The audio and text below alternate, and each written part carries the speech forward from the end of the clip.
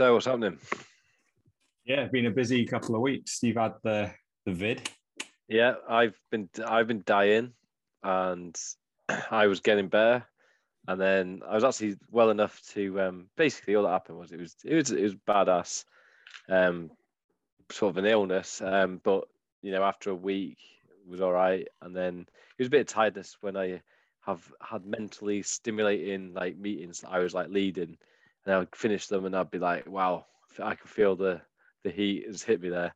And then, so working from home was all right. I basically worked from home the whole time through it. So I was pitching in and out of certain things, even though I was in the height of it. I had MBA hand-ins as well in the middle of it. So I couldn't stop. And I'm in the two kids. So I think if you had time just to sit back and relax and stay in bed, I think you'd be way easier to get over it. But the weird things happened to me. I don't know if you can see it, but there's a few red marks on my hand. So the last 2 days, I've had this rash, Yeah. and it's all over basically. It itches, and it's the fat on my hand. It's like it stings. If I hold anything hot, it's like a burn. It's like baby skin. So Feels like. has anyone else had that? Like the missus No, or kids? No. no. And actually, weirdly, track and trace keep phoning you throughout your isolation thing. And to be fair, actually, it was quite a funny story. One of them, she had really bad signal, and she was just the most grumpiest person ever on this NHS track and trace. And she asked me this question, and obviously this is the height of me being ill as well. Bear in mind, it's day 6 or day 7, and she goes, "Okay, so have you had any of the following symptoms? Headache, no. Sore throat, no. Have you lost your smell or taste?" I was like, "Oh yeah, I have actually." And she went, "When was that?" I went, "Monday." So then, stupid lady went and typed in Monday as day one of my symptoms. Oh, Went, no. "Oh, just to confirm, your isolation now will end on the 8th of October." I'm like, "Nah, it ends on the 3rd." She went, "No, the computer says that now." I said, "Well, change the date." She went, "I can't. You have to phone 119 now." I said, "You joking? You asked the question, have you got these symptoms?" And I said, no. And then yes to the last one. You didn't ask me about, because the rest of the conversation was my wife was positive. The day after, I got a positive lateral flow, then got the cough. So obviously I was positive from the Thursday, not the Monday. And I said, that's huge because it affects work, nursery, everything that does. She went, "Oh, Yeah. sorry, you have to phone this number." And I said, "Well, your signal's awful. Phone me back." She never phoned me back. Then I kept getting a phone call. I just ignored it. And then they passed me on to Staffordshire Council. So they phoned me saying, "Oh, you're apparently not responding." So I explained the story. They were fine. And anyway, I got a phone call this morning, and it was a really nice one. She was like, at the end of the call, she was like, "I was very nervous phoning you because you've got a mark on you saying you're grumpy." I said, "That's ridiculous." So I told her the story. She went, "Yeah, I do. It doesn't really make sense because you don't sound grumpy at all. You've been very nice." I Yeah. was like, "I am nice. It's just the lady was really obnoxious and she wasn't very good, and telling me that I was going to have to isolate for another 4 days. She didn't appreciate how much of an impact that makes when you're fine. Like, That's the unbelievable." problem, isn't it? When everyone agrees to these random rules that come out, they're just so arbitrary, aren't they? And Yeah. it's one size fits all. And in her little script, she probably did nothing wrong. She's Yeah. told to let's go through that and then start it. So even though you can go, no, but I physically did a test and it Yeah. tested positive 4 days before that. But in her little script, that isn't in there. Yeah, she So just typed in. she Yeah, just you're followed right. her little thing, and yeah, and they have no clue. This is like a small little like anecdotal version, isn't it, of the disruption it can cause, because Yeah. it's only 4 days here or there, and they're going, well, what does that matter? We're protecting a pandemic, and you go, you're not though, are you? You're following arbitrary rules, and Yeah. it means it stops you for an extra 4 days being able to do just day-to-day stuff. And obviously your missus are also ill at the same time. Yeah. Like the kids need to go do stuff, and I need to go do stuff, and the rules are 10 days, and you're And the other basically thing, going at 14 now because yeah. you're counting me 4 days later from when I physically tested positive, which surely is the time it should count. But I think in reality, probably what they're almost saying is those tests aren't accurate. So instead, we look for symptoms. And the first time Yeah. you displayed a COVID symptom was that day, and that's what their justification probably is, even though it's clearly nonsense because you were ill 4 days earlier, like in bed ill. So that was obviously when it started. Yeah. It's just insane. And yeah, because they do proper hound you as well, and they constantly message you to say, "What do you do?" So anyway, I just changed my story. Fortunately, was for the days before, the 3 days before I got the positive, if you like, I'd worked from home because I had another illness. I had like a bit of a sore tummy, so I stayed from home anyway. So fortunately, I didn't have to go and give everyone their contact details. So all I had to do is give wives and the 2 kids. And the lady was so funny. She was, I just put your contact details down. So I just got a little text message saying, "Hi Jesse, you need to self-isolate now for 10 days." You got to show Jesse like he's fucking 10 months old. Here you go. Read this, mate. No going out. Stop texting that girl. You're not going to meet her. You're barred for another 10 days. So yeah, it's been insane, and yeah, all getting good now. So the thing is, I'm full. Regardless of being in and not having anything else to do, I've been putting my efforts and mental thing into surviving and doing a bit of work. So I haven't really done much listening around Bitcoin or reading about Bitcoin other than what smashed me in the face, and that's obviously the price. So it'd be interesting to have a catch up today. I know we've got a few agenda items anyway from previous weeks, but I think it'd be probably quite pertinent to start with the last 7 days, or probably actually about 8 or 9 days. So payday thing happened again. So it hit the 26th, and the price went down a few K. So yeah, and weirdly, we got an NHS pay rise of 1.5% backdated to April. So we had a little bit more in the old pay. So whacked in 800 quid, and it was 1,000 now. It's interesting, isn't it? So it's obviously got up 20% or whatever. So that sort of just showed you what's happened over the last week. And so when it's gone from, I use English money, so from 30K up to 40, and it's now around 39.5. And if you follow, well, I actually did do a quick Google. I put into Google today Bitcoin to see what was coming up at the top of it, and the Independent came up. All right. It's an independent paper, independent.co.uk, and it said price forecast by an analyst, and the analyst actually Plan B is the person that I follow on Twitter, anyway. So he was named on it. That'll be interesting. And what did they say? Yeah, so they followed, and they actually have predicted using his S2F model. Dr. Flow. Yeah, they've said they've actually used it, and he said he's been correct over the last of the history of Bitcoin, and they estimated that it was going to be, oh Christ, what did they say? It says I think it was like 68 by the end of this month.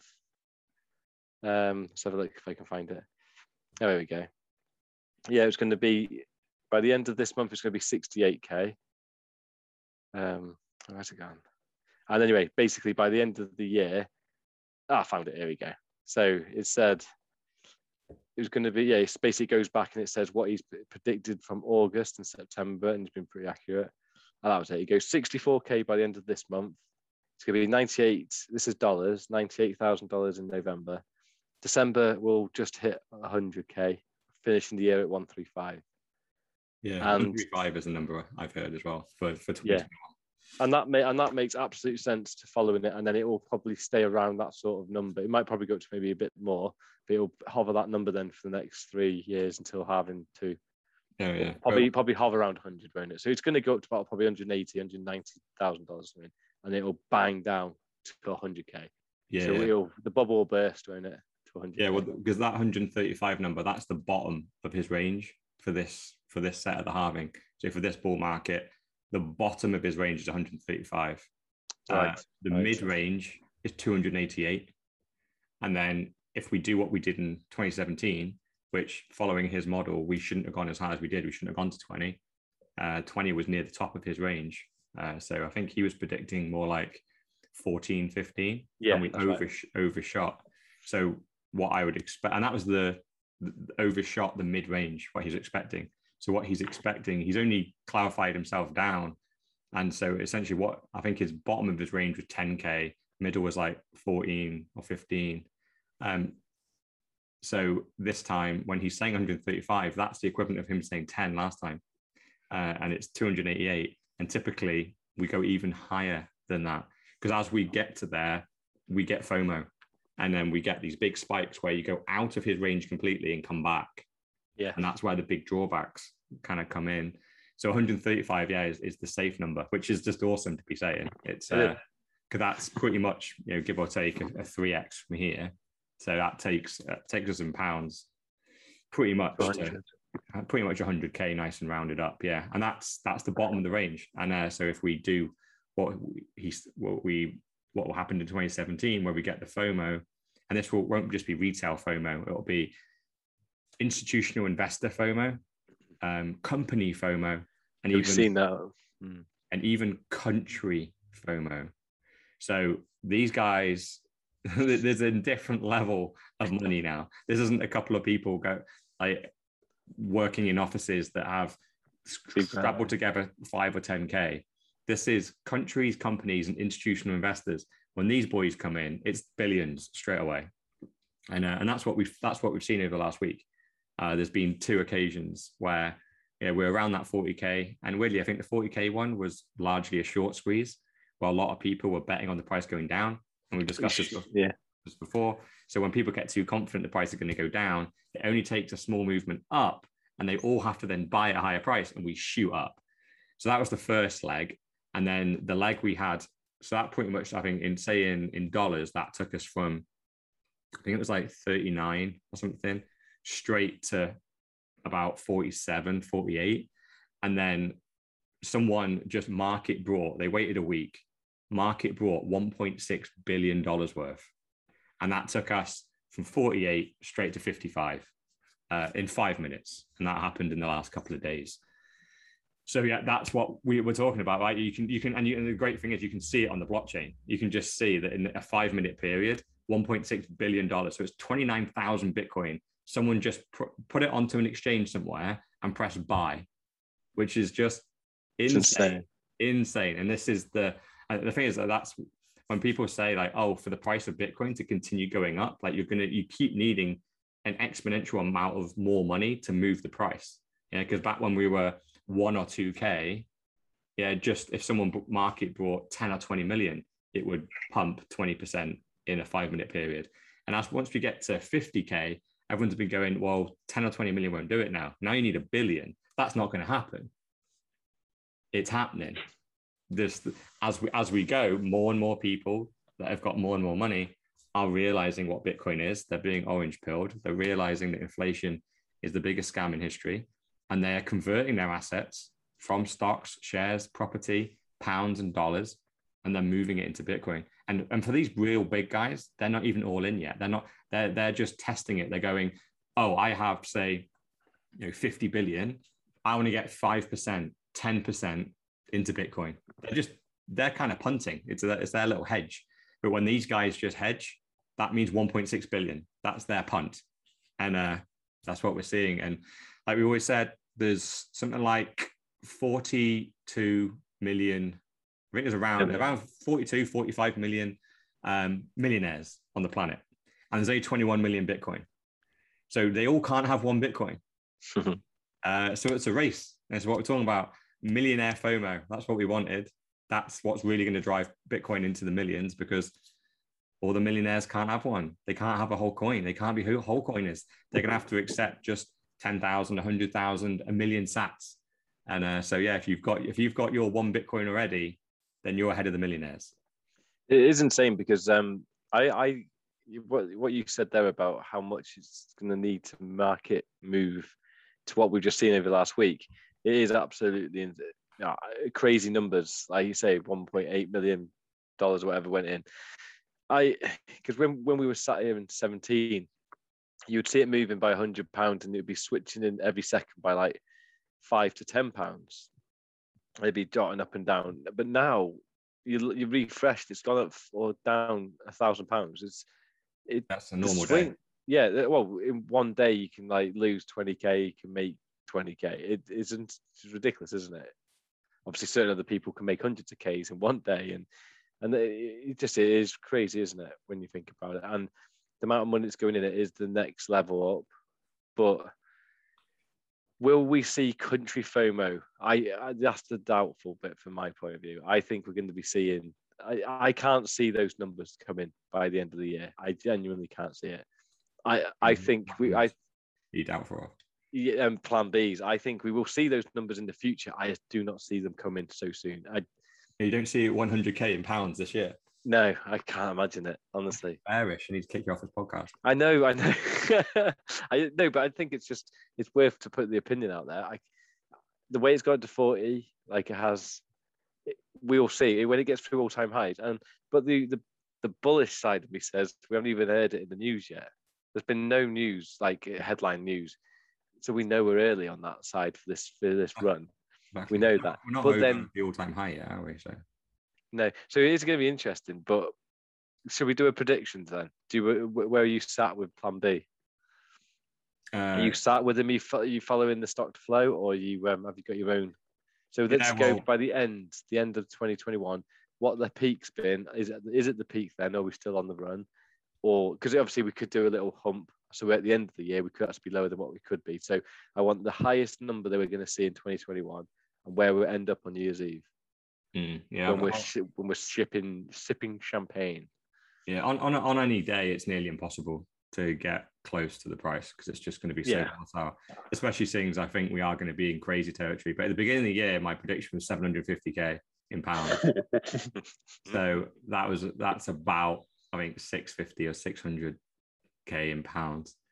But yeah, we've had a bit more of a rough year. I think we were on the trajectory, but then we had some pullbacks from because like Elon started the FOMO and it was going nicely, and then he also ended it and pushed it all to Doge.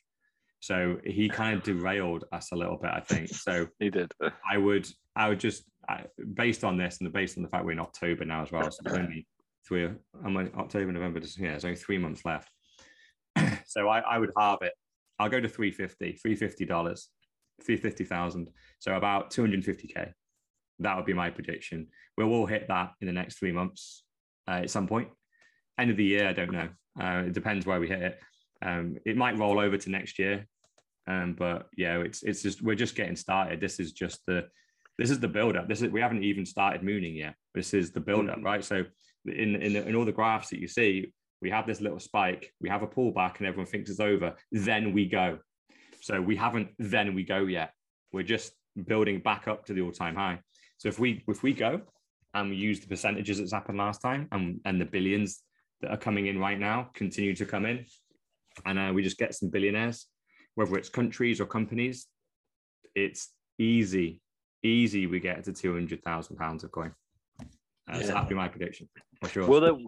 Will there be enough Bitcoin though on the exchanges, or will that be the hindrance? Do you think? No, there's always. Well, that's the thing. Like, if there isn't, well, there 22 billion. Is it no 220 million available on the exchanges, free flowing? There always changes, right? So pounds. Sorry, it can't be that many. No, I've definitely saw it on Coinbase. I'm sure I saw something about that, saying about how many is free flowing, whatever that means. That just means how much is traded that day.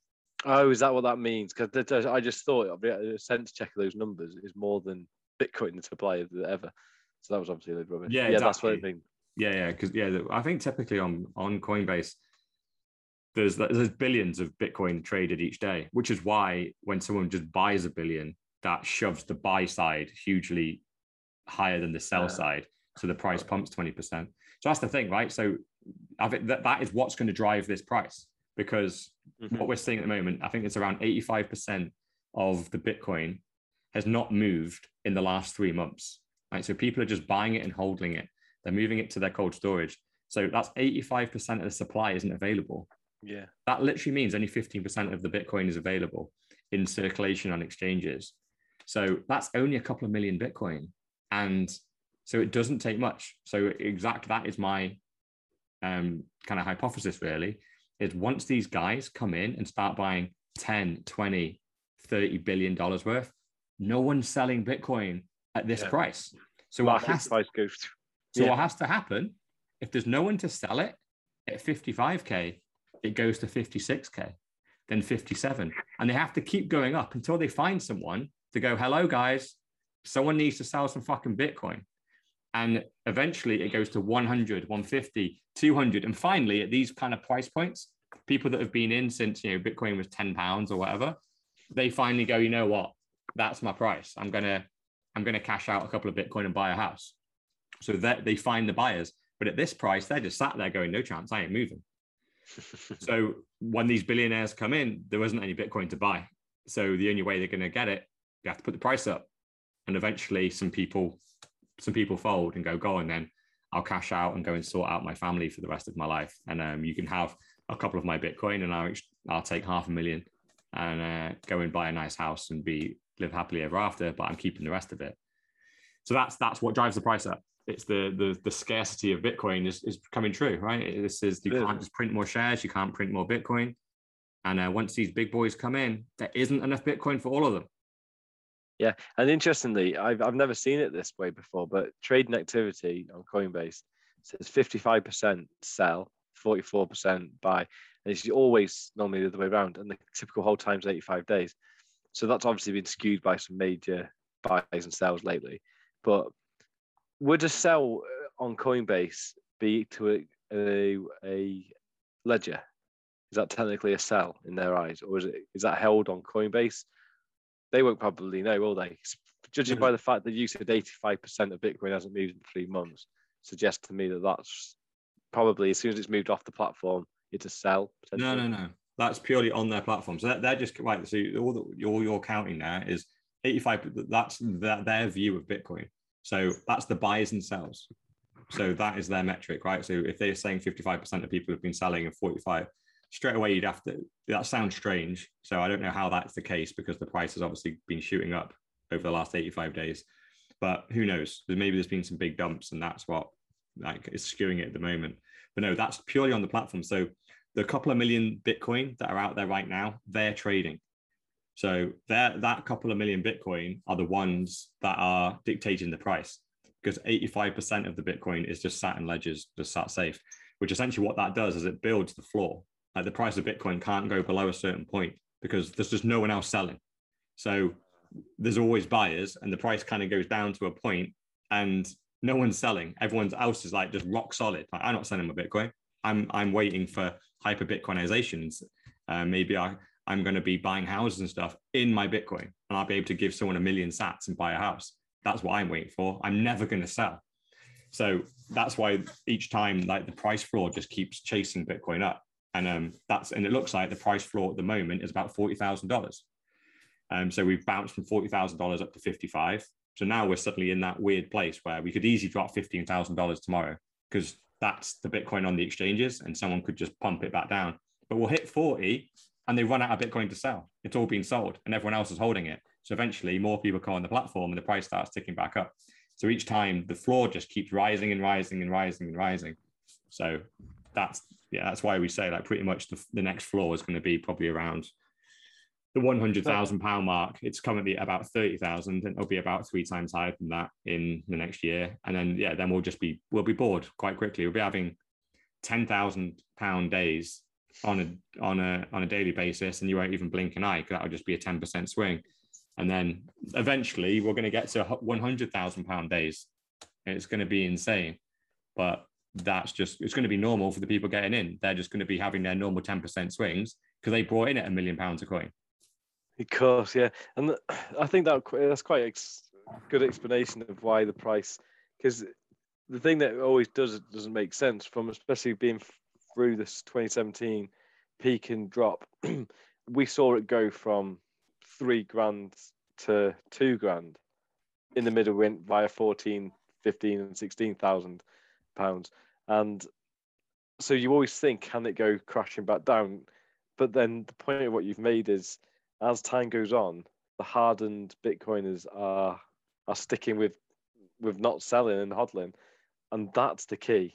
So you got so many Bitcoin that's not available, therefore can't be traded. So it's solid, isn't it? So the price can't go any lower because there's nobody there selling it with that price tag, and that makes sense. So when it goes to, what would you sell Bitcoin for? Like, I was chatting to one of my mates literally today about it, and he was thinking like, at a certain price I might sell. I'm like, when you convert it into? And he went, I don't really know. I need to take profit.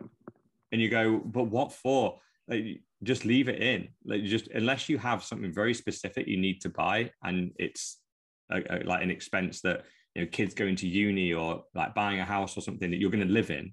And he was actually went, I might buy a property and rent it out. And I just went, why? What are you doing that for? It's like, well, because then it's a reliable income and stuff. So, well, have you worked out whether the income that you're going to get from that house, is it going to be more than the Bitcoin gains? You went, oh no. So what you're doing, you're on autopilot. You're still in the fiat world. This is not a normal investment.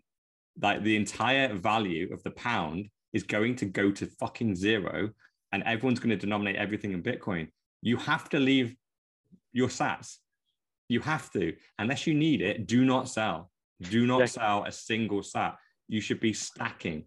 Unless you absolutely categorically need the money, then fine. Convert your sats into some services that you need or into some goods. Fine.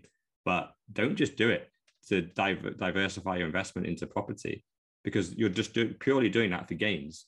And do you honestly think property is going to outstrip Bitcoin gains over the next 10 years? And he has answered, no, I don't. Like, so what are you doing it for then? He went, I don't know. Well, it's interesting you say that. I had exactly the same conversation with Dad yesterday. Identical. Is he trying to take profit? No. So I was I've got it. That's what I said to him. Yeah. So I said to him, and we were just discussing the price and stuff, and he was just like, I'm at a different. He was asking my plan. So, and then I said to him, well, what do you think? Like, what happens when it hits, let's say 100k for a coin? And he told me, oh yeah, I think 100k probably. And then he went up a bit higher, straight away. And then he said, yeah, I might sell it. And I said, okay, well, what would you spend the money on, by the way? Because obviously you're not exactly poor, right? Yeah. Both retired. Oh, mum should be retired, but she's not. But and he goes, oh, I might invest it. And I was laughed. And he went, what would I invest it in though? Oh, I wouldn't do that. So even he said he would invest it. There you go. I was like, isn't it invested? It's like, but again, he doesn't fully get what we've just discussed then.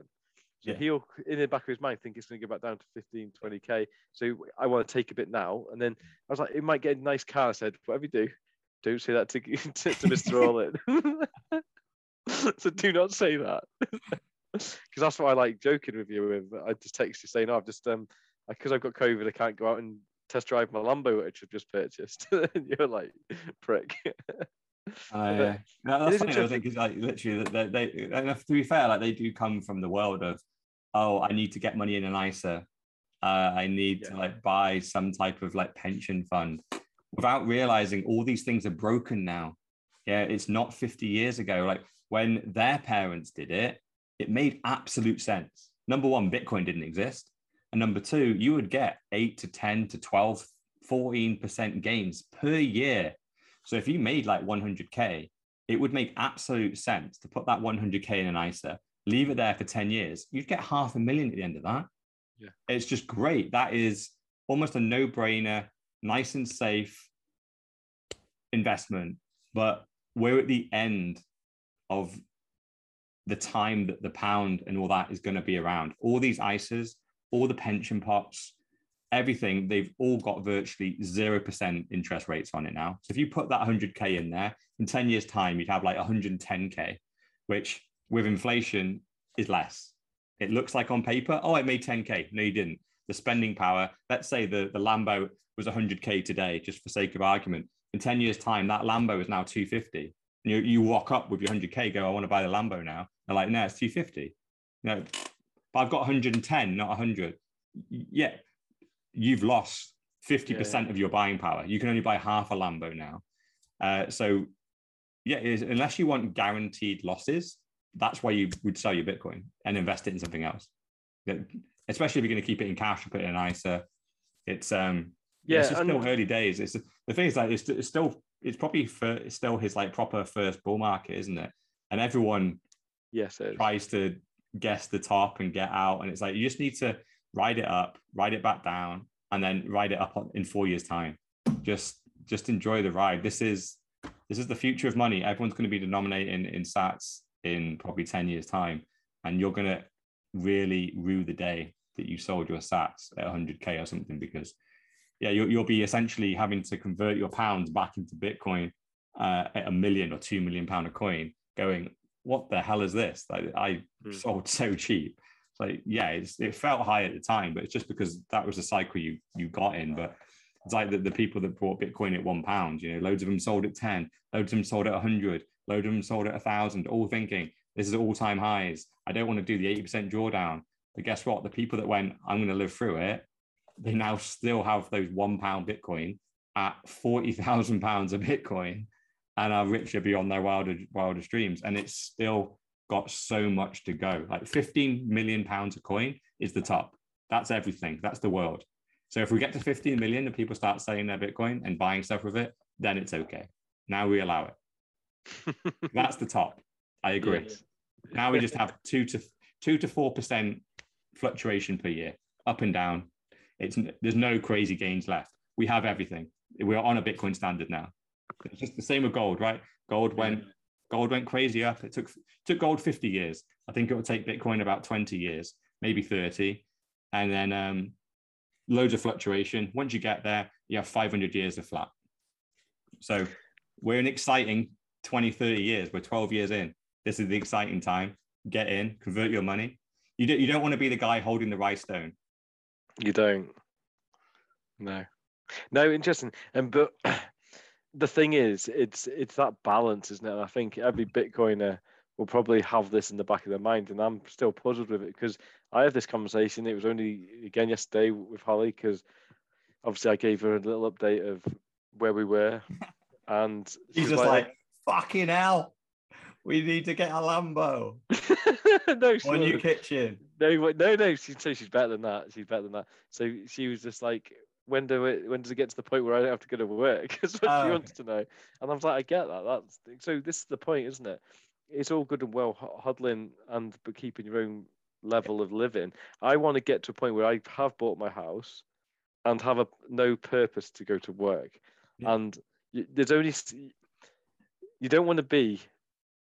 See, the thing is, life's short, isn't it? We just don't know what's around the corner. So you don't want to just be this super, potentially super rich person at 60 if you were going to drop dead before 62, sort of thing.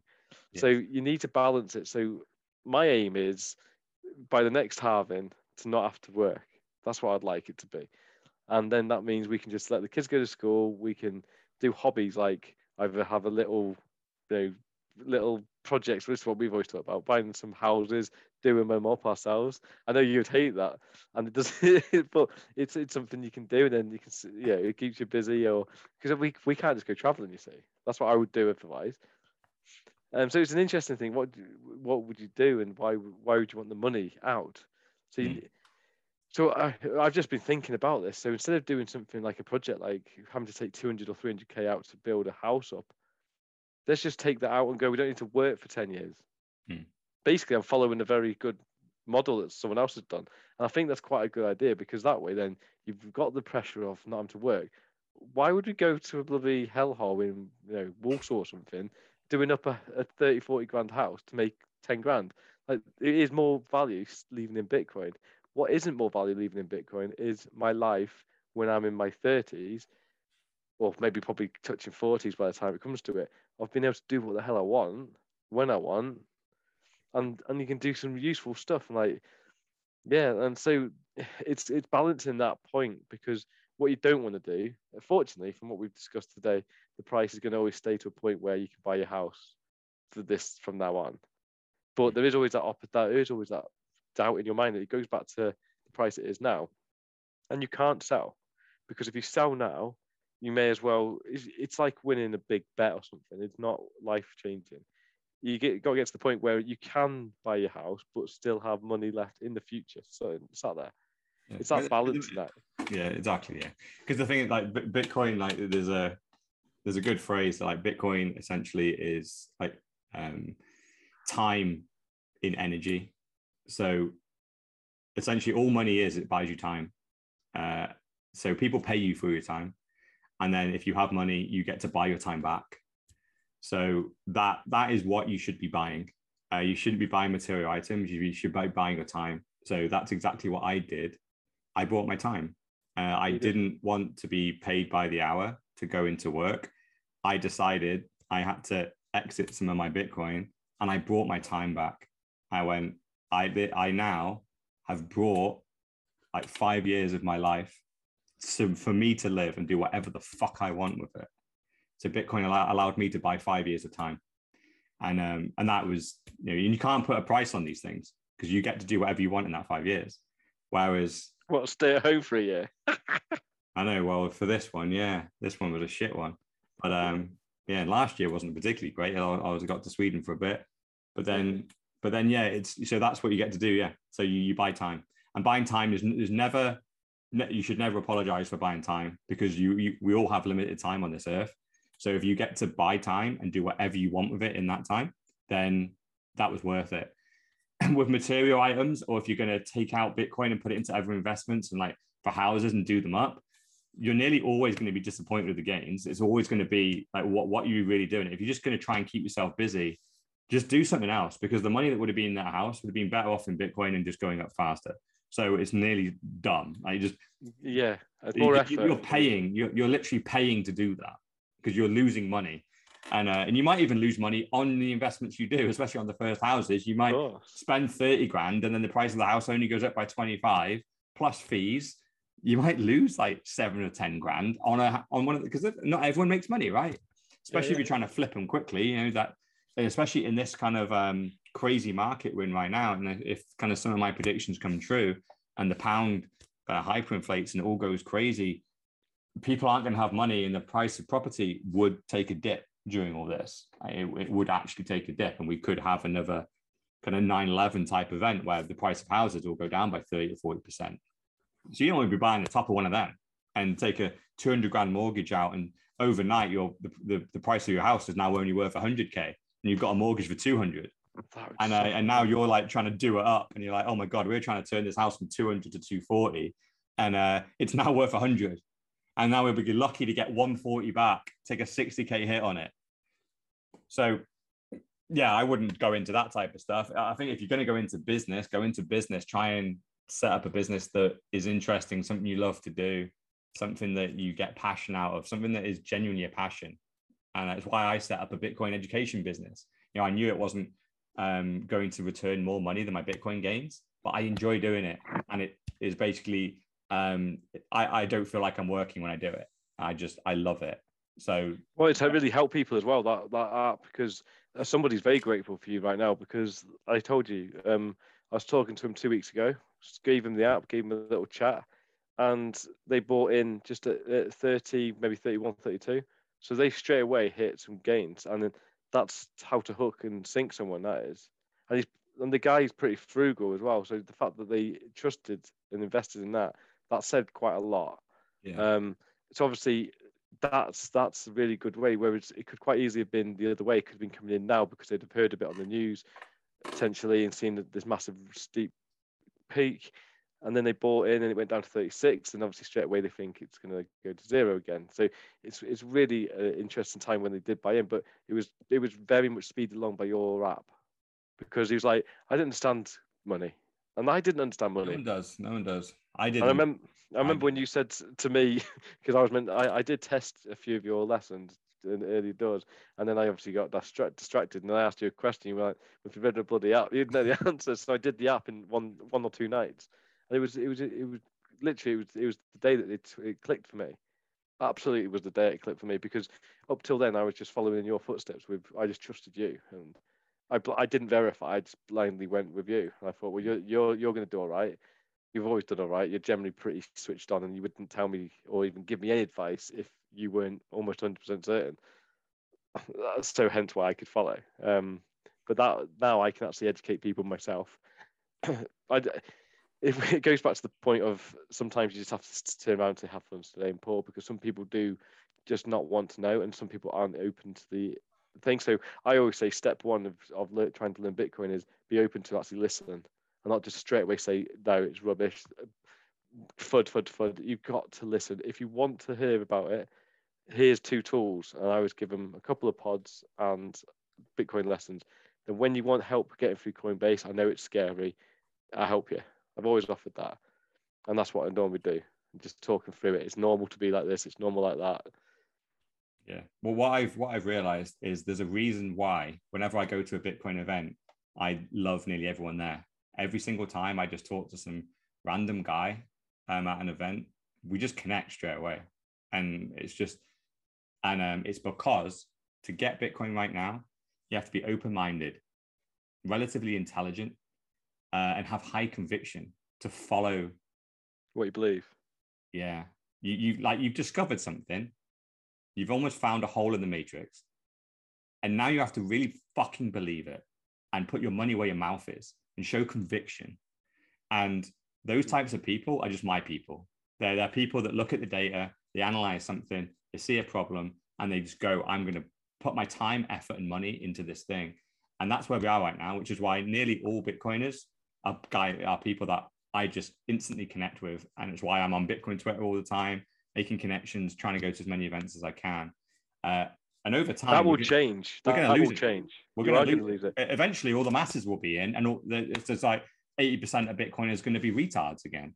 It will be, because it's going to get to the point where there's going to be people that know everything that don't know anything. You know, the type that we see in the football world all the time. You talk to someone about football and they'll know everything about it, but it'll be all a load of garbage. And it's going to be the same point. And that's really a good point. And I think the open-mindedness and the conviction's key, because you can believe it and go, it's going to go up to this. But have you genuinely gone all in? Yeah. Not many people can say yes. Why else, by the way, caveating that to having a safe life still. So not being all in the sense that you've riddled yourself up to... Yeah, there's recklessness.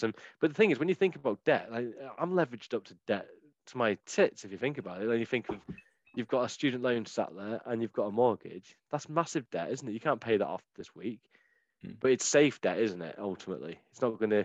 I obviously don't agree with it, but yeah. No, you didn't. You had your student loan. You got rid of it. I did that debate with you, though, didn't I? And I've opted out of a very safe pension scheme to pay off a student loan, but then I actually changed my mind to do that from your conversation. So I just bought extra Bitcoin with it. Yeah, once you've got it, like the mistake was getting it, but once you've got it, the interest on it is less than the gains you'll make on Bitcoin. So it actually makes sense to leave the gains in Bitcoin and pay the interest.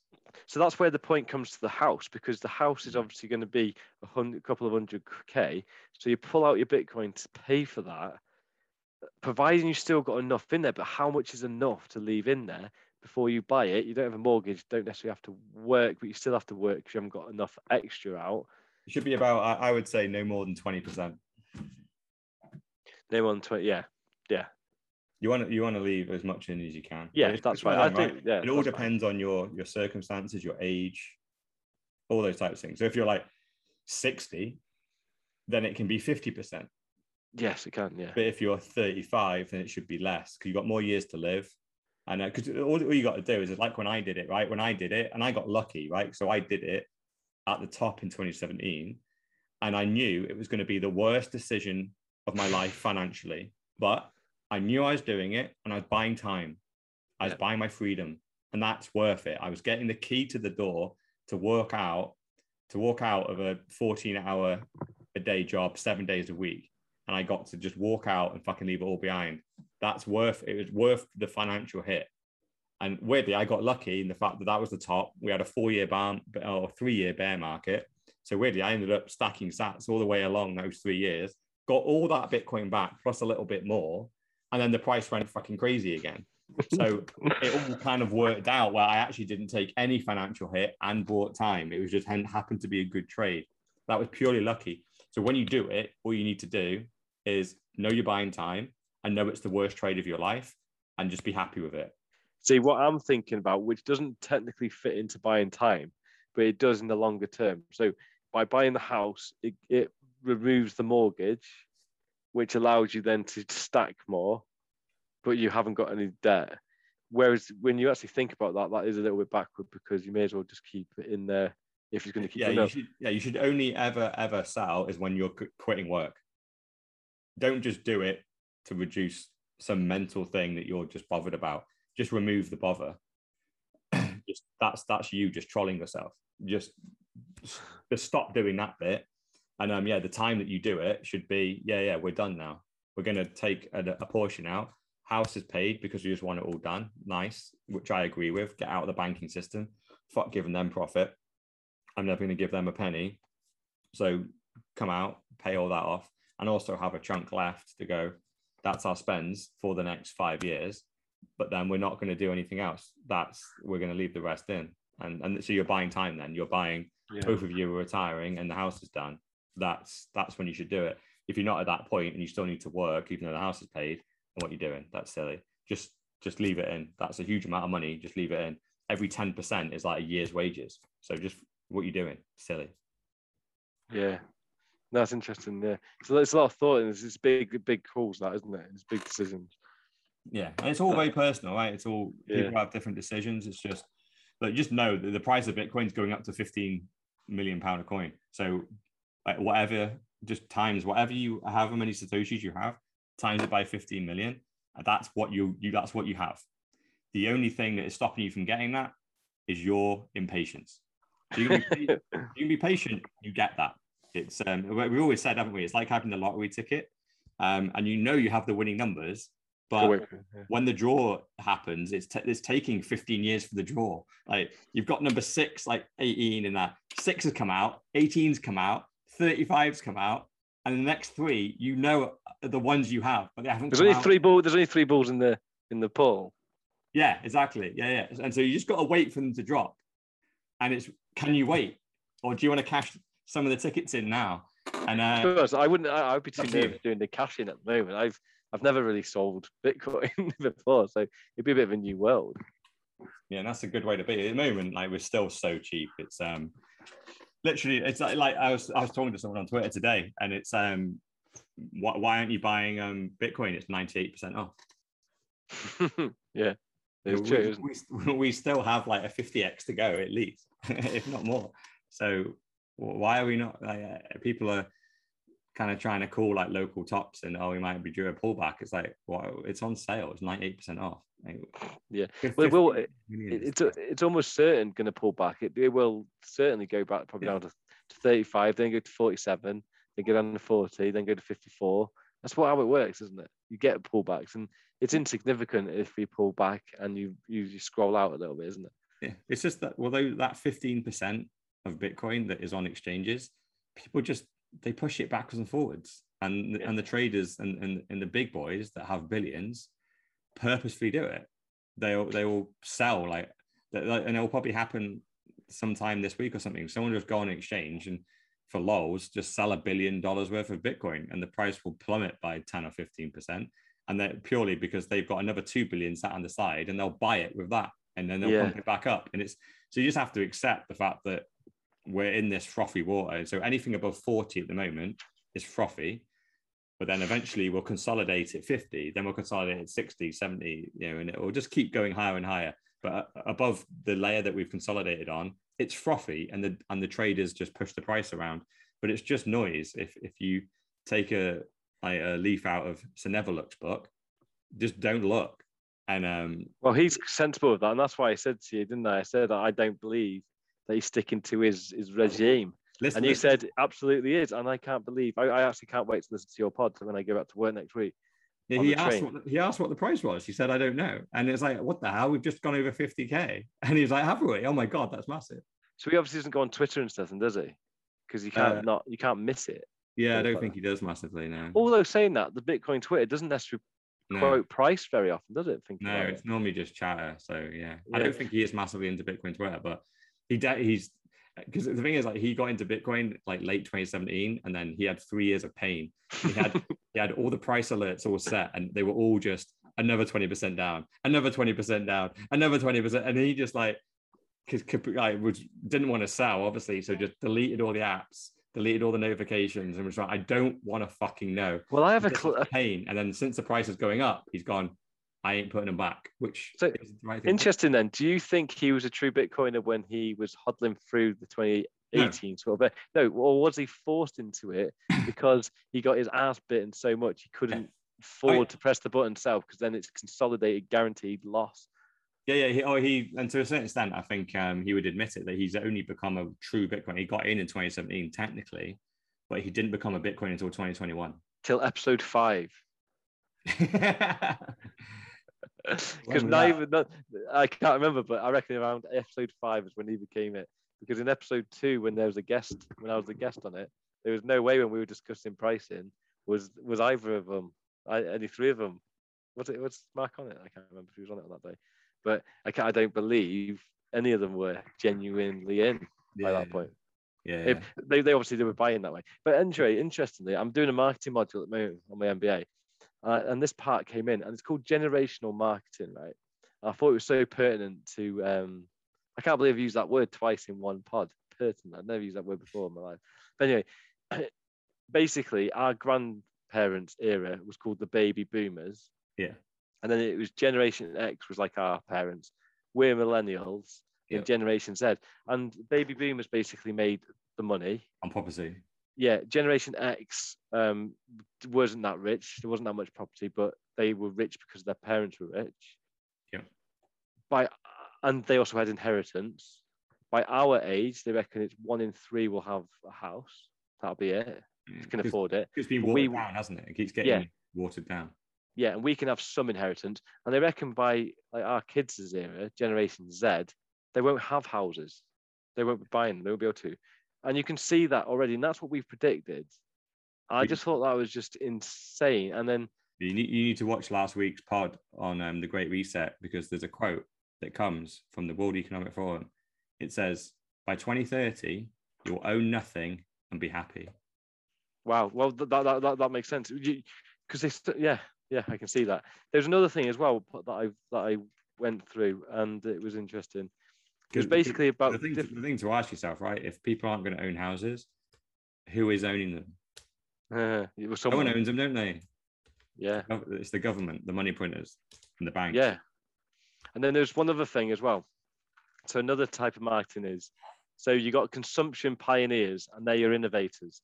So I'm trying to work out where you are in this, by the way, okay, with Bitcoin. So you've got consumption pioneers and they're innovators. You've got early adopters who adopt the new idea. You got early majority. That's a deliberate move, just above the average person. You got the late majority, which is the skeptical after majority have tried. And then you got the lagging adopters, which is tradition bound. Laggards. You normally you've got a chasm there. Normally, there's what was the first category? I've called it consumption pioneers. I've actually briefed this down a little bit because you have got awareness, interest, evaluation, trial, and adoption. That's like how we do it. But the 5 main stages of adoption are, Normally you have the crazy people that just try everything at the beginning. Then you have the early adopters. Then normally what you have is a chasm, and it's actually called like you've got to breach the chasm, because most products and most ideas never get across the chasm. Oh yeah, that makes sense. Because those first categories of people, they just try fucking everything. Yeah, to be fair, in my example, then we've removed the chasm because we've just assumed the idea is working. Oh, okay. So yeah, I get what you're saying. So I'm in the second group there. I'm not in the super early group, because I came in to Bitcoin about 7 years, 8 years late. So they're Satoshi and all those boys. Consumption pioneers, and then I'm an early adopter, and then so before the chasm.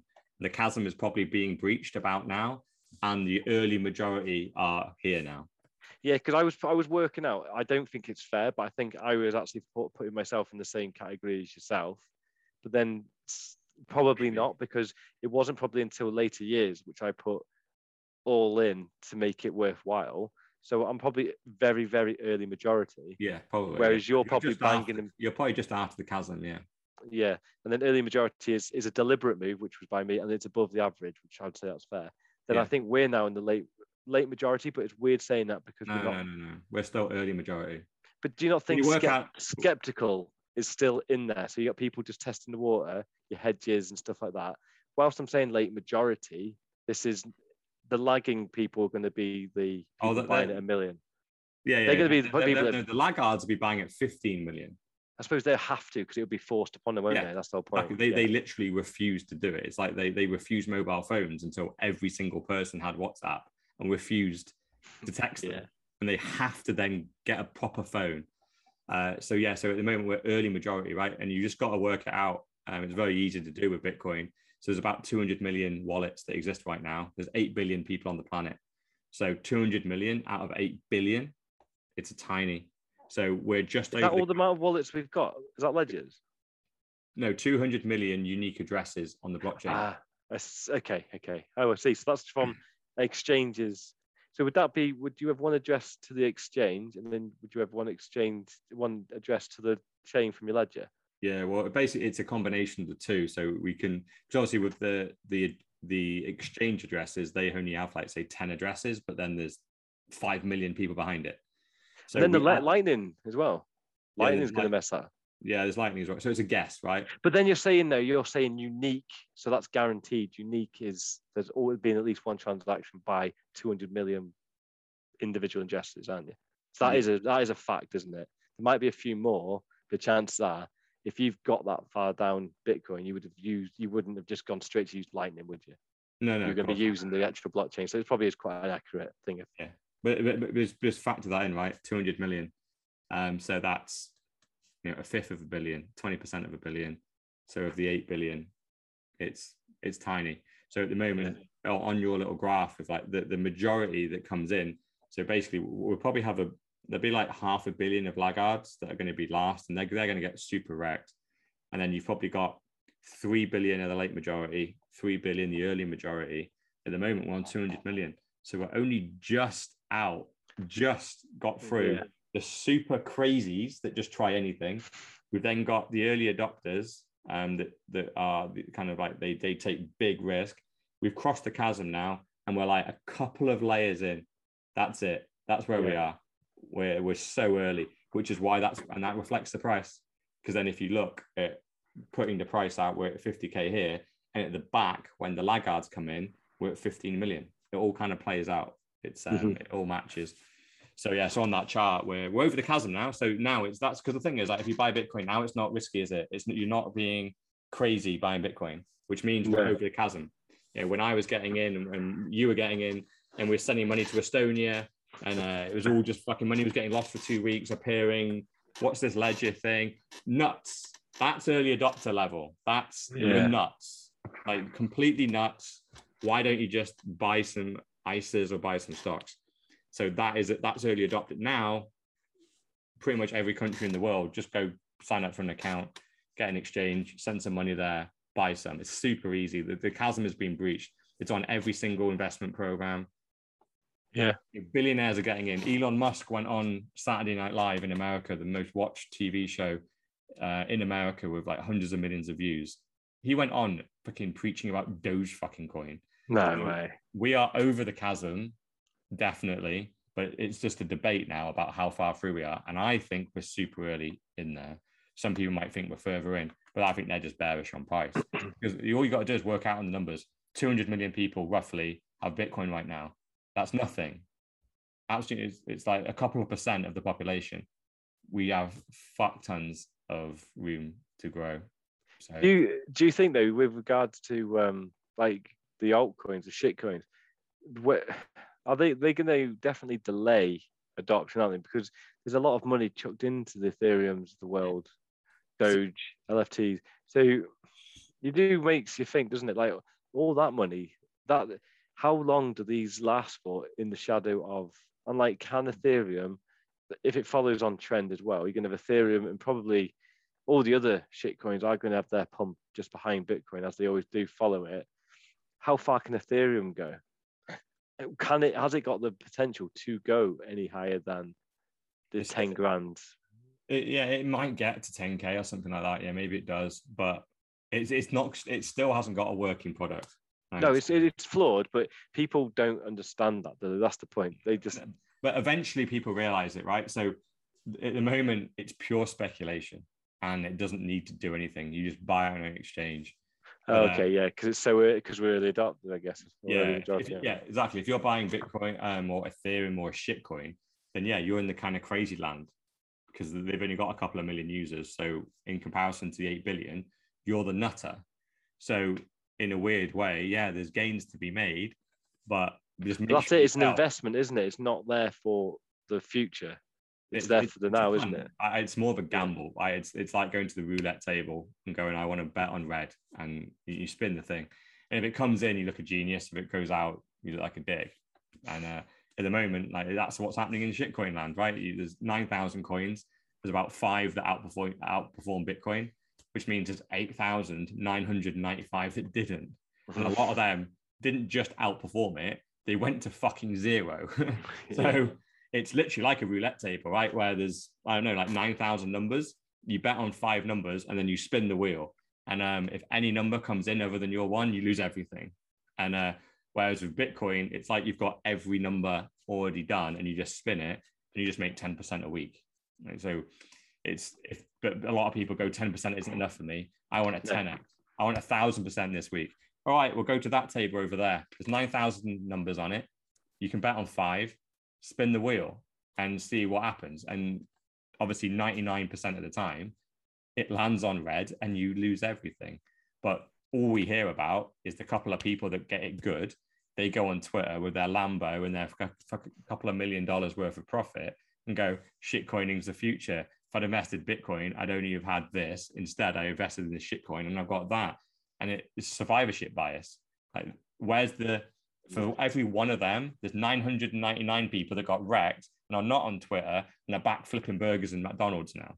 Yeah. That's and that's the other thing as well, isn't it? Whilst we're still thinking of all Bitcoin and all the digital currencies as methods of investment, making money, there's no need for it to be a real product, is there? That is the ultimate point, isn't it?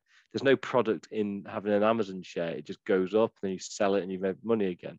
So people will eventually be trained out of that and think, well, you can use Bitcoin now when you go abroad, so you have to do an exchange rate, etc.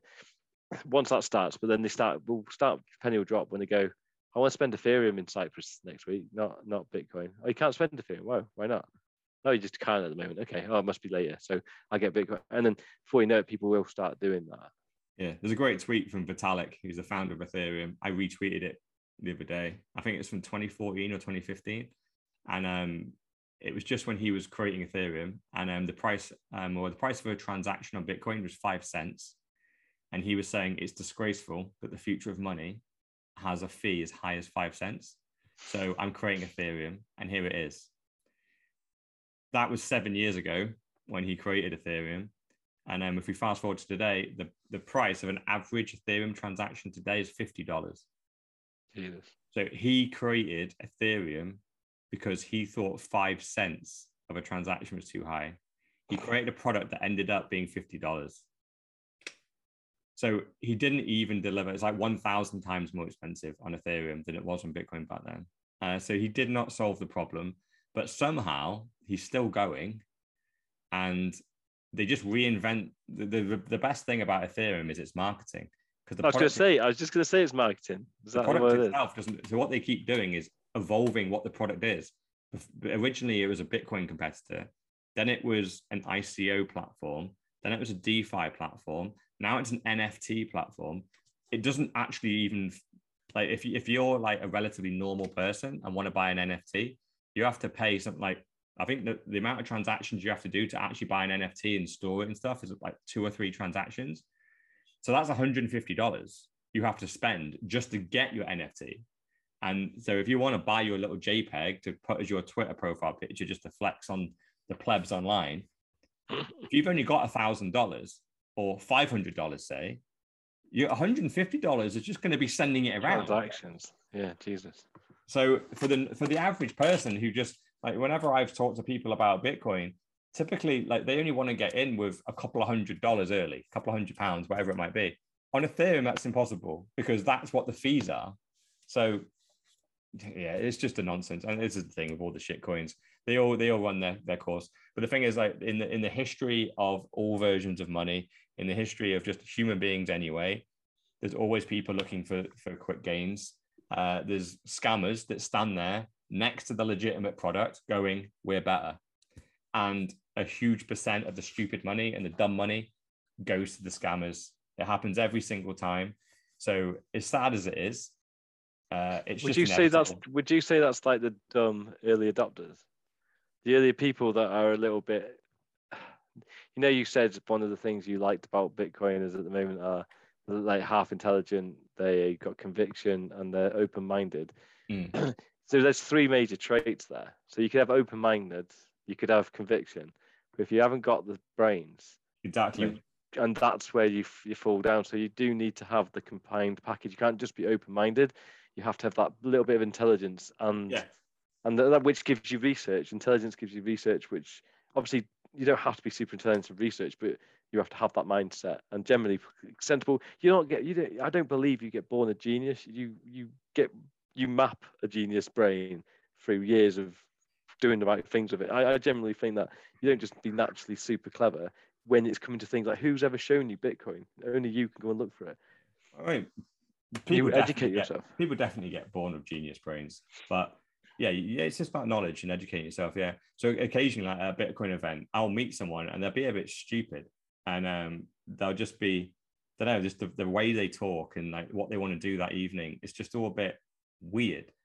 And if I keep talking to them, I realize, oh, they are a bit of a Bitcoiner, but really they trade shit coins. I go, so here we are. So they've got different characteristics, right? So they don't have the brains. They haven't figured this out yet.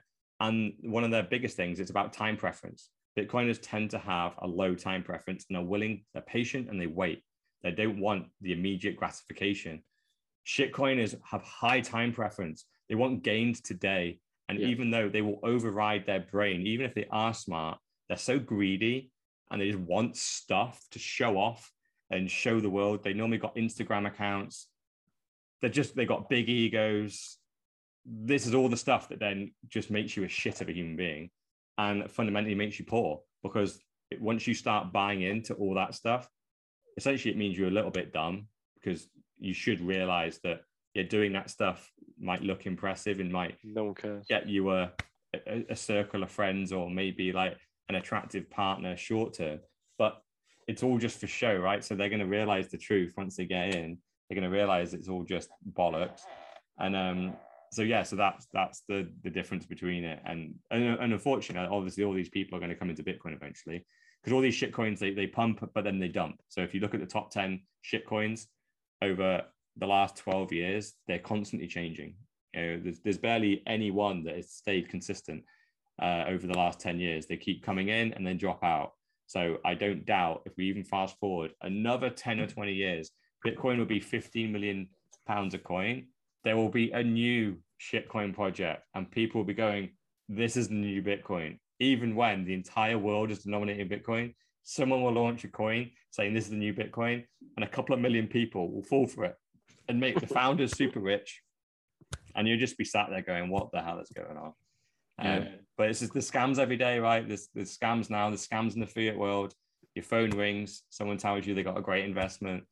Please invest in my wine, in my stocks, in my whatever. Like, it's, there's scammers everywhere. And unfortunately, because people fall for it, people will always fund and make it and incentivize scammers to exist. Because if they didn't fall for it, the scammers wouldn't do it. That's right, yeah. No, quality. Right, should we leave it there? We didn't even touch the agenda, by the way. No, yeah, I just stayed on Bitcoin, the price, and what we're doing. But yeah, it's been a good chat. It's been quality. Been missing for 2 or 3 weeks, haven't we? So we get back to agenda next week. Yeah, sound. All right, bro. Have fun. Staying poor.